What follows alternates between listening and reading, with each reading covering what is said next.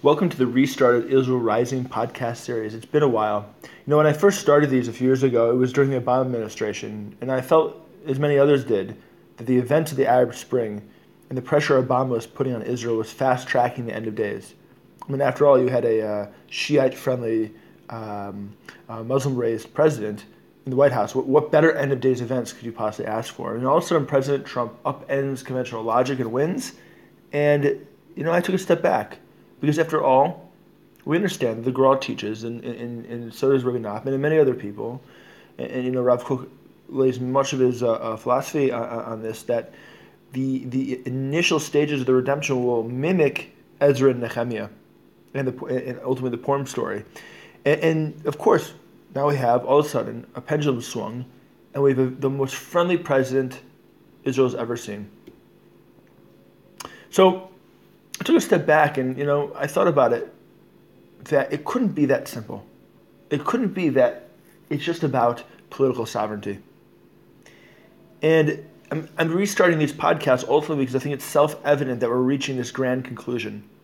And because of this, things are getting bumpy. It seemed fast-tracked.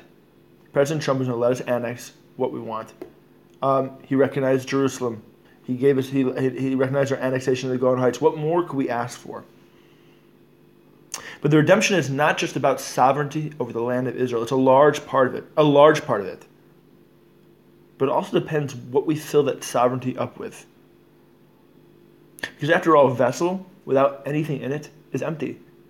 And our job here is not just to take sovereignty and make another Western capitalist society, a consumerist society, that is not focused on the divine rectification of the universe.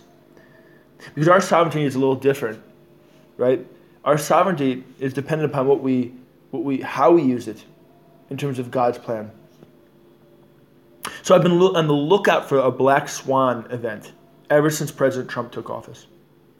I never felt it could be that smooth. Maybe I'm wrong, but I don't think so. The coronavirus is shaping up to be that event. Imagine it. 10% of the world's population right now, because of coronavirus, is on some sort of lockdown or in a quarantine. That's right, 10%. 700 million Chinese are on some sort of lockdown or quarantine. That's a staggering number. China makes up 16% of the world's economy. When SARS came out in 2004, it was only 4%. 16% of the world's economy. Just imagine that. This is having a drastic effect. South Korea is now being affected. Their economy is on free fall. Wall Street is in the opening bell today, and this is upon this recording, it could be changed drastically, is anywhere between 600 and 850 points down. Things are stalling. Supply lines are freezing. So why is this connected to the redemption? The statue of the end of the book of Daniel is a global construct. Ever since we went into exile from the first temple to Babylon, this hegemony of oligarchic control has grown very powerful through all the centuries and thousands and millennia. And it's according to the Hasidic masters that at the end, what the statue represents, this powerful abyss of darkness grows so strong at the end. Now, how does it control us? And ultimately through money. Through the attraction of money, for the sole use of buying products. Let's face it, the more we buy, the more we feel we have power. But we know deep inside this does nothing to fill our vessels up. We feel empty. It's crazy. We buy, more buy, buy. But at the end, it's nothing to it. And the forces of evil in this world, embodied by the ruthless corporations that have utilized cheap labor in China to produce cheap products that in turn pull us in and enslave us to that feeling, the desire of wanting more and more and more. And yet all we are doing when we're buying more and more and more is filling the pockets of the corporations and feeding the emptiness within. We can't really get what we want, right?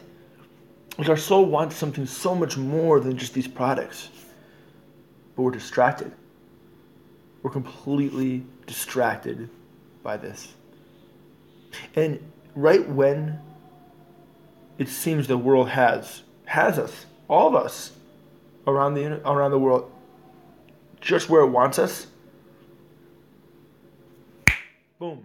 The coronavirus just comes out. This is why China is falling at the end of days. This is exactly why Rabbi Nachman connects the lust after money with worshiping idols and teaches that this must be removed before the final redemption.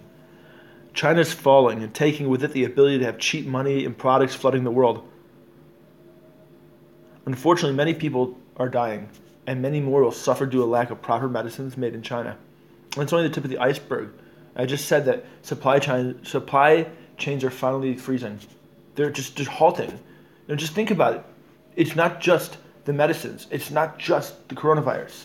Everything really is dependent upon a global world that trades billions of dollars in products every day. And if that gets stalled for any length of time, the world economy will start hemorrhaging.